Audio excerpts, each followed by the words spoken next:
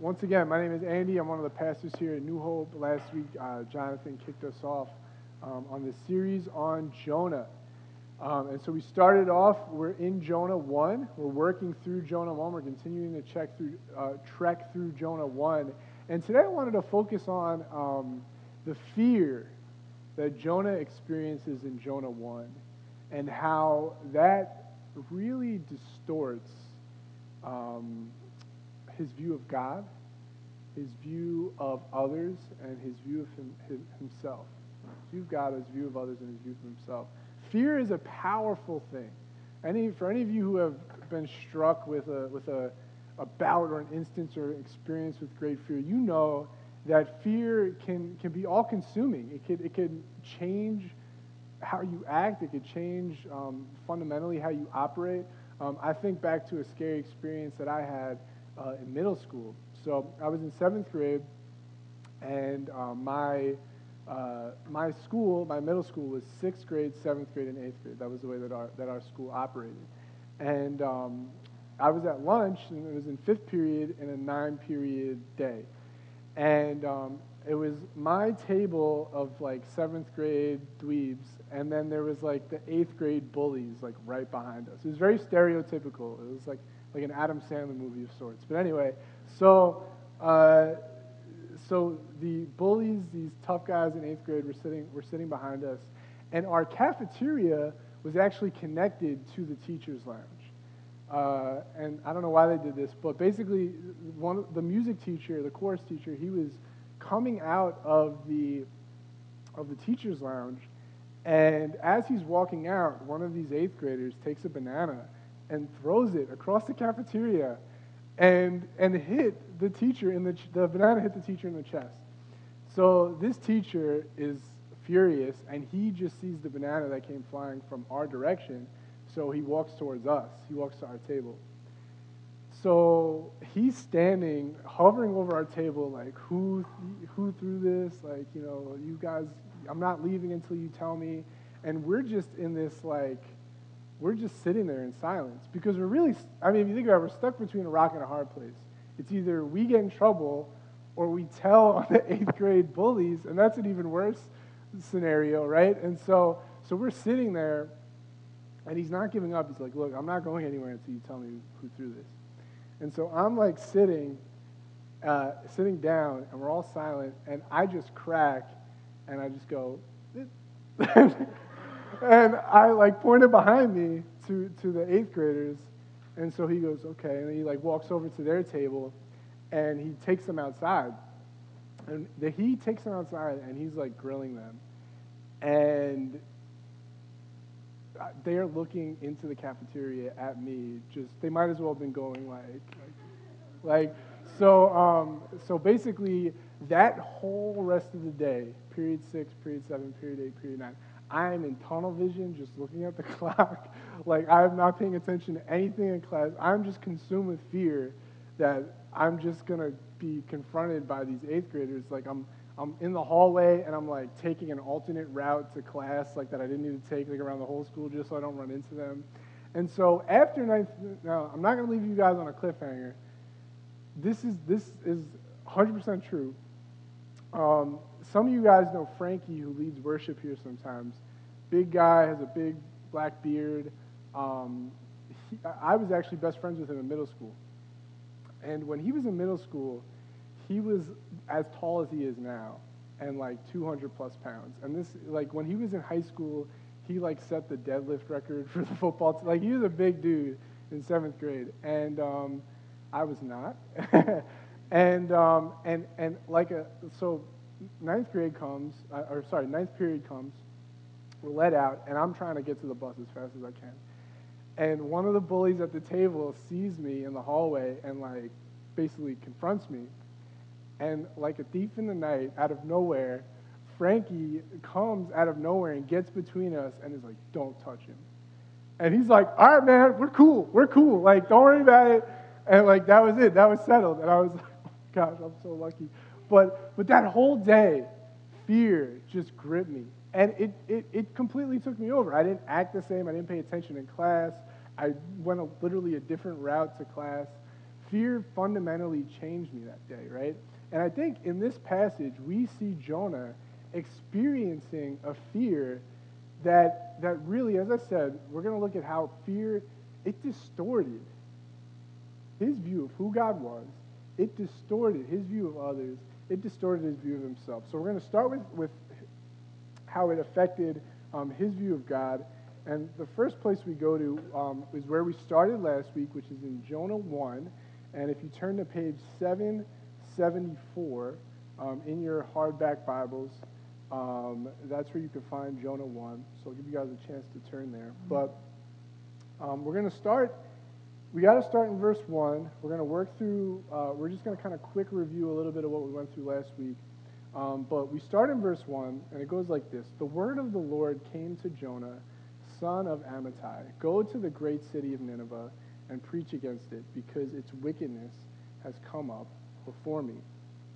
And so in this passage, we see that we have this character who this whole series is going to be centered around, and his name is Jonah. He was a prophet from the Hebrew people. And as a prophet, God spoke to him directly and gave him a message for both the people, but also, in this instance, he gave him a message for, we see, the Ninevites. Go to the great city of Nineveh and preach against it. What does that mean? Well, that means, basically, if you look historically, Nineveh was the capital of an empire called Assyria, the Assyrians. And in Assyria, they were an extremely violent and oppressive empire. So Pastor Jonathan covered this a bit last week, but when they would conquer another tribe or another group of people, they would behead people. They would torture people in gruesome, unspeakable ways. Really stuff you'll never, you don't even see today. Like, they would just do completely medieval stuff to people. Ultimately, Jonah was called to actually go and call for them to repent from all of this evil oppression and these evil things that they were doing. And so, in order for Jonah to be obedient to this command that God gave him, it was a scary thing. Like, you can't really blame Jonah for being afraid of being obedient to God's command. And a lot of the times for all of us, we need to understand, a lot of the times obeying God could be scary. It's not necessarily going to be smooth. Sometimes there's going to be consequences, right? I think about, and I've told this story in New Hope before, but I think about, I became a Christian when I was a freshman in college. And like right after that, I had a Spanish final. And so I'm just recently starting to walk with the Lord, and I cheated on my Spanish final. And after cheating on my Spanish final, I just felt this conviction that I should confess to my professor, which would mean I would probably fail the class, right? And so I'm stuck between, okay, like, I got to do, like, God wasn't letting me go on this. Like, I just was overcome with conviction that this is what I needed to do. And so in that instance, obedience, right, was a scary thing. And that's the case for us a lot of the time. There could be times where you feel like, God gets a hold of your heart, you feel convicted about something, and you need to confess something to someone you love. That could be extremely scary. It might hurt them, right? Sometimes it could be a matter of you're convicted about integrity in the workplace. And in order for you to follow Jesus and continue in your workplace, you may have to go against the grain of the culture of cutting corners, so to speak. And that could be scary in your workplace to do something that's culturally normal, right? So a lot of the times, obedience can be scary. But I've heard this said, and I think it's so on point. A mark of maturity, one of the marks of maturity in our walk with God is the gap of time between us hearing a command from God and us following. I'm going to say that again. A mark of maturity is the gap of time, the time between us hearing a command from God or feeling convicted about something and us actually going ahead and being obedient, right? And we see in this instance, Jonah completely lacks maturity because what did we find out last week? Well, verse 3, Jonah ran away from the Lord and headed to Tarshish, which is Pastor Jonathan outlined last week, is more than 1,000 miles in the opposite direction of where God was commanding him to go. So he went down to Joppa, where he found a ship bound for that port. And after paying the fare, he went aboard and sailed for Tarshish to flee from the Lord. So Jonah, in this instance, he let fear get the best of him. And the fear of obedience, the fear of him obeying God's command, actually led him to flee from the presence of God. Now we should take note of this. Jonah's disobedience caused him to flee from God's presence. Now we believe that God's salvation, our adoption into God's family, is not based on anything we do, and there's nothing we could do that could separate us from the love of God in that relational sense. But just like any relationship, when we're disobedient, that disrupts our fellowship with God, right? And so right here, Jonah's fleeing the presence of God, or he's trying to. You can't flee the presence of an omniscient God. It's very ironic. But, for us personally, we'll experience that. When we actively and intentionally disobey God, we'll experience that. We'll experience this disruption in our prayer life. We'll experience this just off feeling where we don't feel like we are right with God, and that is what Jonah is experiencing now. And so he feared trusting God in this instance. He thought that God didn't know, what was best for him, and he went in the opposite direction of where God had commanded him to. But what we see in the next verse is that Jonah was actually just punting on one frightening experience for another, right? So let's go to verse 4. The Lord sent a great wind on the sea, and such a violent storm arose that the ship threatened to break up. All the sailors were afraid, and each cried out to his own God. And they threw the cargo into the sea to lighten the ship. But Jonah had gone below deck, where he lay down and fell into a deep sleep. So Jonah was now not afraid of obedience, but he was afraid of the consequences of disobedience. Well, how do we know that Jonah was experiencing fear? He was asleep. Maybe he was just tired. Well, the verses preceding the verse that say that he's asleep says that they were on a ship that was about to fall apart. There were sailors who were mariners, they were seasoned sailors, that were freaking out. They're crying out to the heavens for this storm to cease. They're throwing cargo off the ship, right? And so it's not normal that Jonah's sleeping in this instance. There's something going on there. Well, one commentator says, and I believe that it's really on point, is that Jonah was experiencing the deep sleep of sorrow. What do I mean by this? Well, Jonah, overwhelmed by the circumstances around him, has nowhere to flee, right? He tried to flee. He got on a boat. Now he's on a boat. Where's he going to run, right? And so in order to avoid the circumstances and the reality of things, he takes a nap. This is something that I think a lot of us have done before. You're so overwhelmed that you just want to stay in bed. You're so broken up about the situation. You don't want to deal with it. And so I'm just going to pause for a minute, go to sleep so I don't have to deal with that. This is what Jonah is doing right now. He's so overwhelmed that the only place for him to run is to literally just go to sleep so he doesn't have to deal with it. I think it's the same impulse that we see. If you've ever seen the movie Shawshank Redemption, basically Shawshank Redemption is a movie about a prison, and there's this warden who runs the prison, and he's kind of like the antagonist of the whole movie. But as we go through the movie, we find out towards the end that this whole time he's been this guy who everyone thought was righteous was actually embezzling funds from the prison. Thousands of dollars. And the police, in one of the final scenes of the movie, are driving up to the prison. And he sees them from out of his window, and there's nowhere for him to run. And so he doesn't want to face the circumstances in front of him. He doesn't want to face the consequences of his wrongdoing. So he ends up committing suicide. And I think that's the same impulse that we see in Jonah. He has nowhere to run, so he goes to sleep. He's afraid of the consequences of his sin. I think also this is the same impulse that we see in Adam in Genesis 3. I think Jonah reflects Adam very much in Genesis 3.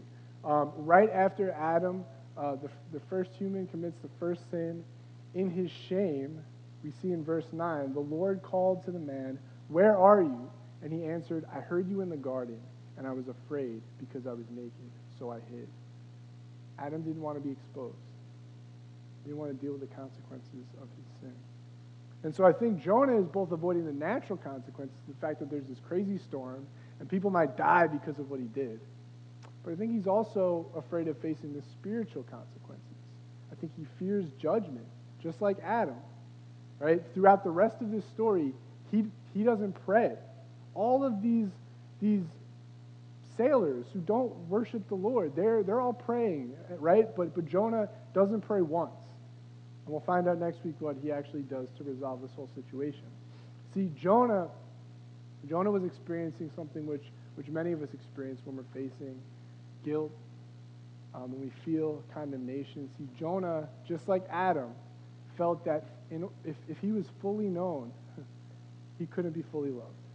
He wouldn't be fully accepted by God. He couldn't reconcile the tension because he didn't understand God's mercy, which we will find out later in the book, that there's this tension that he's experiencing between being fully known and exposed and fully loved by God. But the gospel, God's mercy, resolves this tension. This is at the core of what Christians believe. And if he truly knew the character of God, he would know that he didn't need to run from God in this instance. He could trust him, and he didn't need to fear his judgment. I'm gonna tell you guys a brief story just to illustrate this. I feel like it really illustrates this notion of the core of the gospel and this idea of being fully known and fully loved and not fearing God in the middle of our guilt. It's a story about a czar from Russia. His name is Tsar Nicholas.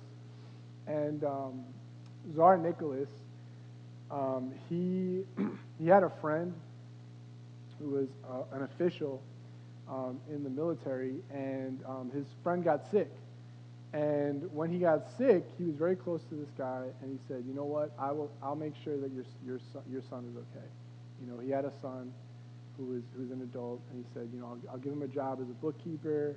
I'll make sure he's taken care of. I'll watch over him." Right? Okay, so Tsar Nicholas of Russia often used to wander about his military camps and barracks, clothed as an ordinary officer, in order that he might know, without being known, what was going on. Kind of like a secret boss type situation, right? Late one night, when all lights were supposed to be extinguished, the Tsar was making one of these tours of inspection. He noticed a light shining under the paymaster's door.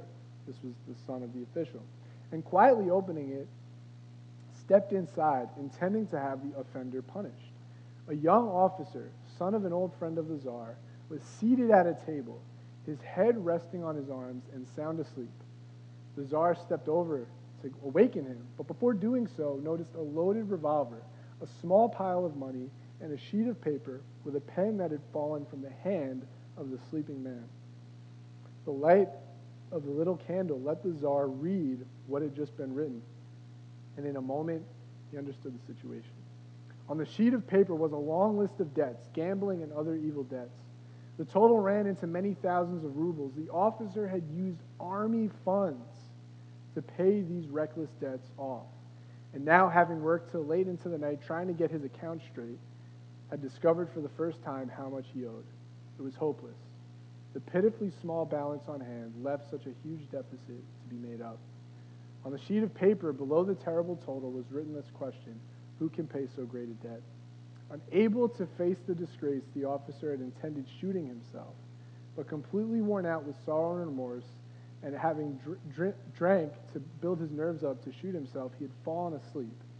And as the Tsar realized what had happened, his first thought was to have the man immediately arrested, and in due course brought before a court-martial. Justice must be done in the army, and such a crime could not be passed by. But as he remembered the long friendship with the young officer's father, love overcame judgment. And in a moment, he had devised a plan whereby he could be just towards the army and yet justify the culprit. The Tsar took up a pen that had dropped from the hand of the wearied, hopeless offender, and with his own hand answered the question with one word: Nicholas. Yes, the Tsar himself, Nicholas, could pay that debt, and voluntarily undertook to do so. The young officer waked soon after the Tsar had gone and took up his revolver to end his life. But as he did so, his eye caught the answer to his question.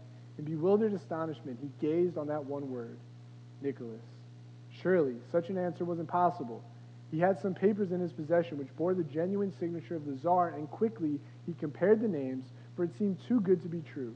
To his intense joy, yet bitter humiliation, he realized that his czar knew all about his sins, knew the utmost of his mighty debt, and yet instead of inflicting the penalty he deserved, had assumed the debt himself and justified the debtor.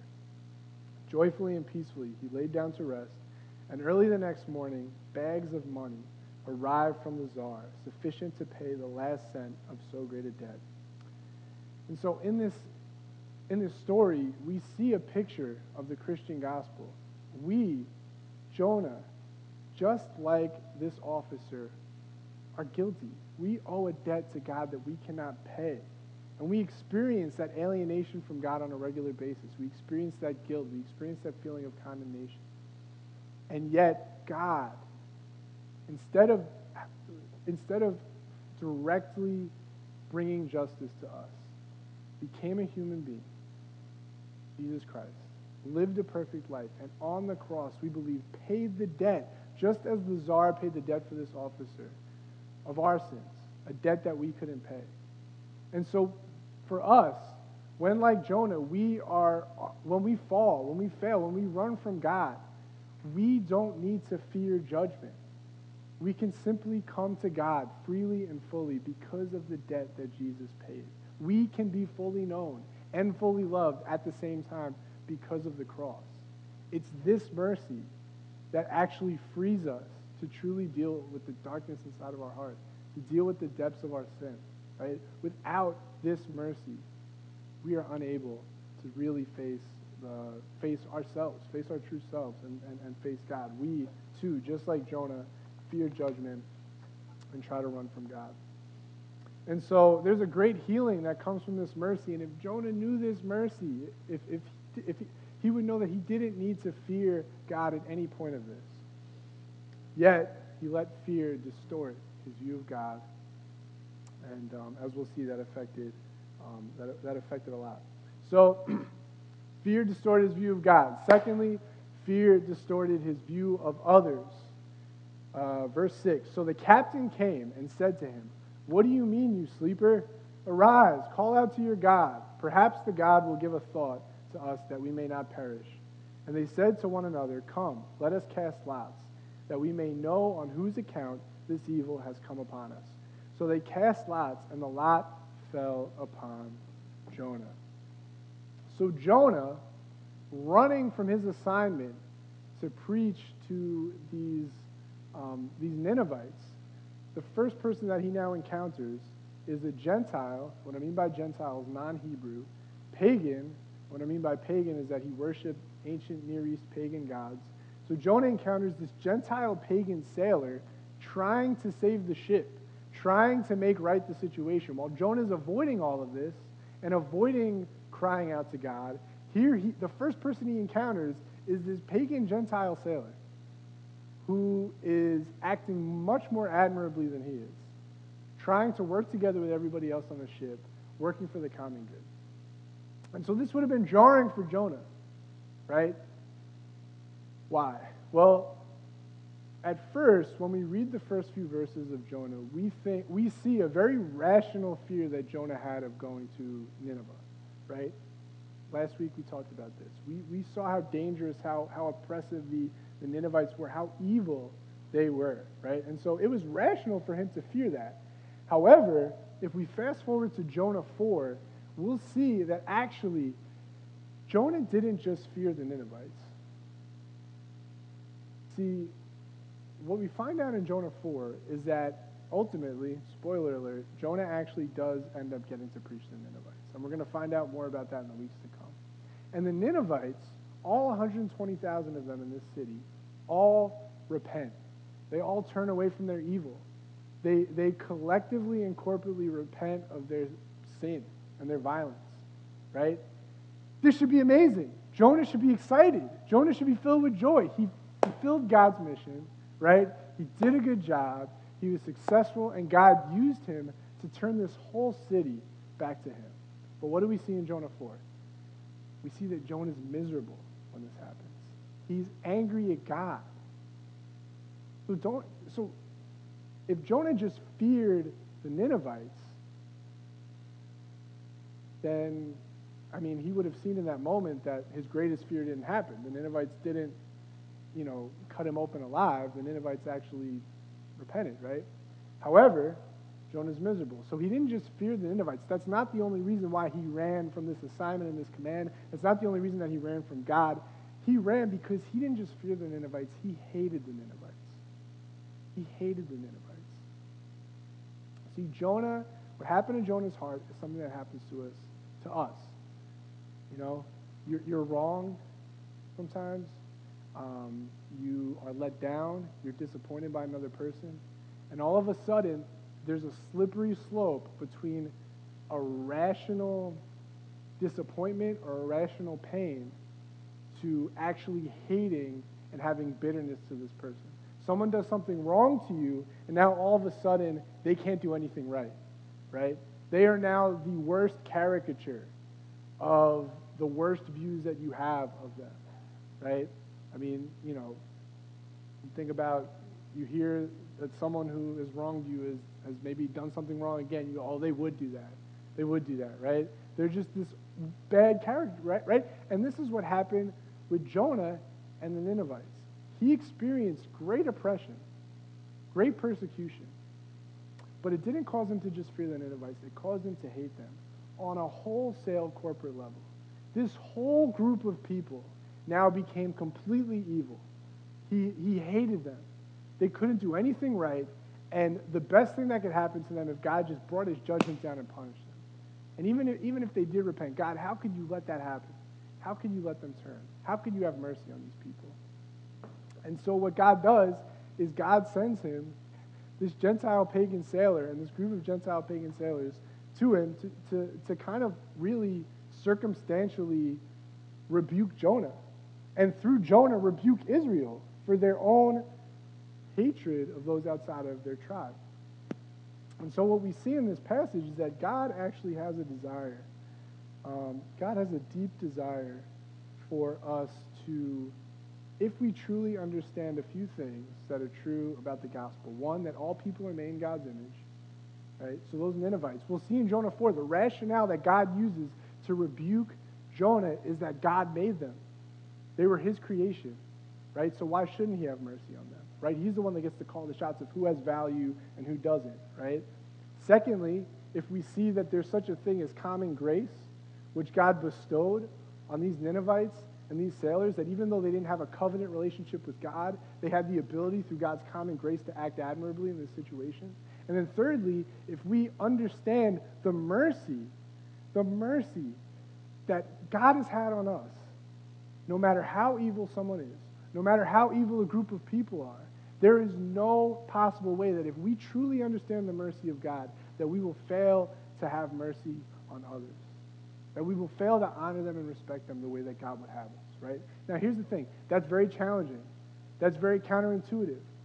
A lot of the times it's irrational. It didn't rationally make sense for Jonah to actually, bring God's mercy to these Ninevites, but God was calling him to do something irrational in light of his truth and in light of his presence, right? But the fear that Jonah had caused him to have a distorted view of others. See, one of the litmus tests that we see of the gospel is that if we truly understand the gospel, if we truly understand God's mercy on us, we will have mercy on others. He who is forgiven much, who is forgiven much, forgives greatly. If we truly understand the gospel, in James it says that we're going to have great respect and service to the common good of all people. That's what it says in James. See, in Isaiah, that God bestows common grace on all people, right? Regardless of if they're part of our group or not, right? And so we have to see that God was doing something intentional with Jonah in this passage, and that Jonah had this distorted view of others because of fear. Okay, so he had a distorted view of God, he had a distorted view of others, but he also had a distorted view of self. Verse 8, so they asked him, tell us, who is responsible for making all this trouble for us? What kind of work do you do? Where do you come from? What is your country? From what people are you? And he answered, I am a Hebrew, and I worship the Lord, the God of heaven, who made the sea and the dry land. This terrified them, and they asked, what have you done? They knew he was running away from the Lord because he had already told them so.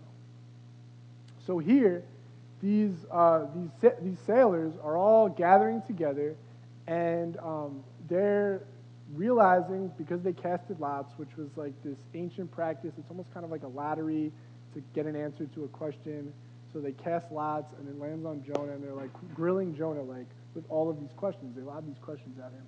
And these questions are not intended to get to know him.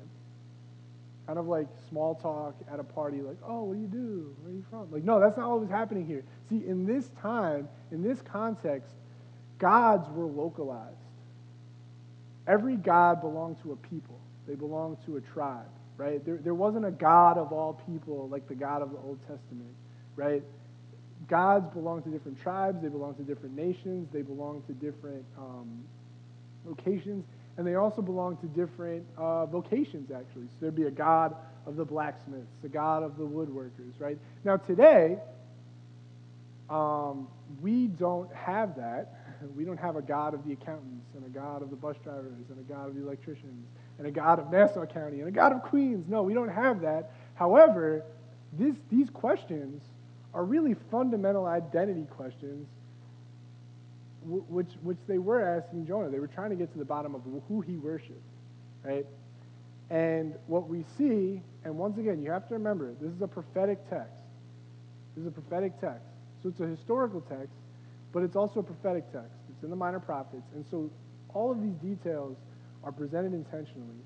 We see that Jonah is asked 5 questions, and he doesn't answer the first 4, and he answers the last one first. And he answers the last one first before he answers about the God that he actually worships. Let me explain that. So Jonah is asked these questions, and his first response is not, I worship God, the Lord, Yahweh, right? His first response is, I am a Hebrew. And then his second response is, and I worship God, right? And so what a lot of commentators say is that actually this was a signifier that Jonah's identity was not primarily in the God that he worshipped. His identity was in his ethnic tribe, was in the fact that he was a Hebrew, right? And in fact, there was almost this tension where maybe he thought, well, yeah, I'm a Hebrew, so of course I worship the Lord. Kind of like, yeah, I'm Scandinavian, so of course I'm Lutheran or whatever. Like his ethnicity was almost like tied to his religion. It wasn't a personal religion. It wasn't a personal relationship with God that he had processed yet. It was almost kind of handed down to him. Some commentators say that, but I think the most important thing that we have to get here is that Jonah's identity was not primarily in the Lord. It was in his ethnicity. And we could trade that for occupation. We could trade that for family. We could trade that for a whole bunch of things. But let me show you where the rubber hits the road on this. When Jonah's primary identity, which was his ethnicity, and his identity in the Lord came into tension with each other, he disobeyed God. You see that? So he was a prophet, yeah, but when when his primary identity was attacked, when this command that God gave to him challenged where he truly found his identity, he disobeyed God. So let me ask you, when obedience to God comes into tension with what other people think about you, you disobey God. When obedience to God comes into tension with your job, you disobey God. When obedience to God comes into tension with fear of loneliness, you disobey God, right? And so here we're really starting to get to the bottom, right, of the core of where Jonah was at. And we see that his disobedience was an idolatry issue, right? And for us, we need to see that a lot of the ways that we're disobedient to God are not, we focus on like the disobedience, but that's actually the branch to this root, which is actually this core place where we've traded our identity in Christ for our identity in something else, right? And so, so it's tempting. It's really tempting for us when we feel afraid of insignificance, when we feel discouraged, to run to these things other than God for our affirmation or for our comfort, right? And it's almost like a little lifesaver, right? But it's a false lifesaver because none of these identities can bear the freight of your soul. None of these identities could bear the freight of who you are as a human being. You were created not for your job. You were not created for your family, as weird as that sounds. You were created to serve and love God with all of your heart, all of your mind, and all of your strength. And all of those other things will flourish if that comes first. But if those other things come first, that's when we begin to experience the stress, the anxiety, the weight of our identity, of our whole being resting on something that is not eternal, right? So, so fear, it distorted his view of God, it distorted his view of others, it distorted his view of self. As we wrap up, we don't get to see this week. Tune in next week to see what happens to Jonah in the middle of the storm. We don't see the storm resolve. He's still in the middle of the storm. But my question for you guys is where are you at? Are you in the middle of a storm? Are you in the middle of a storm when it comes to some of these things? Are you experiencing fear and a storm when it comes to your relationship with God? Do you feel like you've sinned one too many times and now you are way beyond God's grace? Are you experiencing the fear, the brokenness, the fear of judgment that comes from not truly having the mercy of the gospel and Jesus Christ rest in your heart? Right?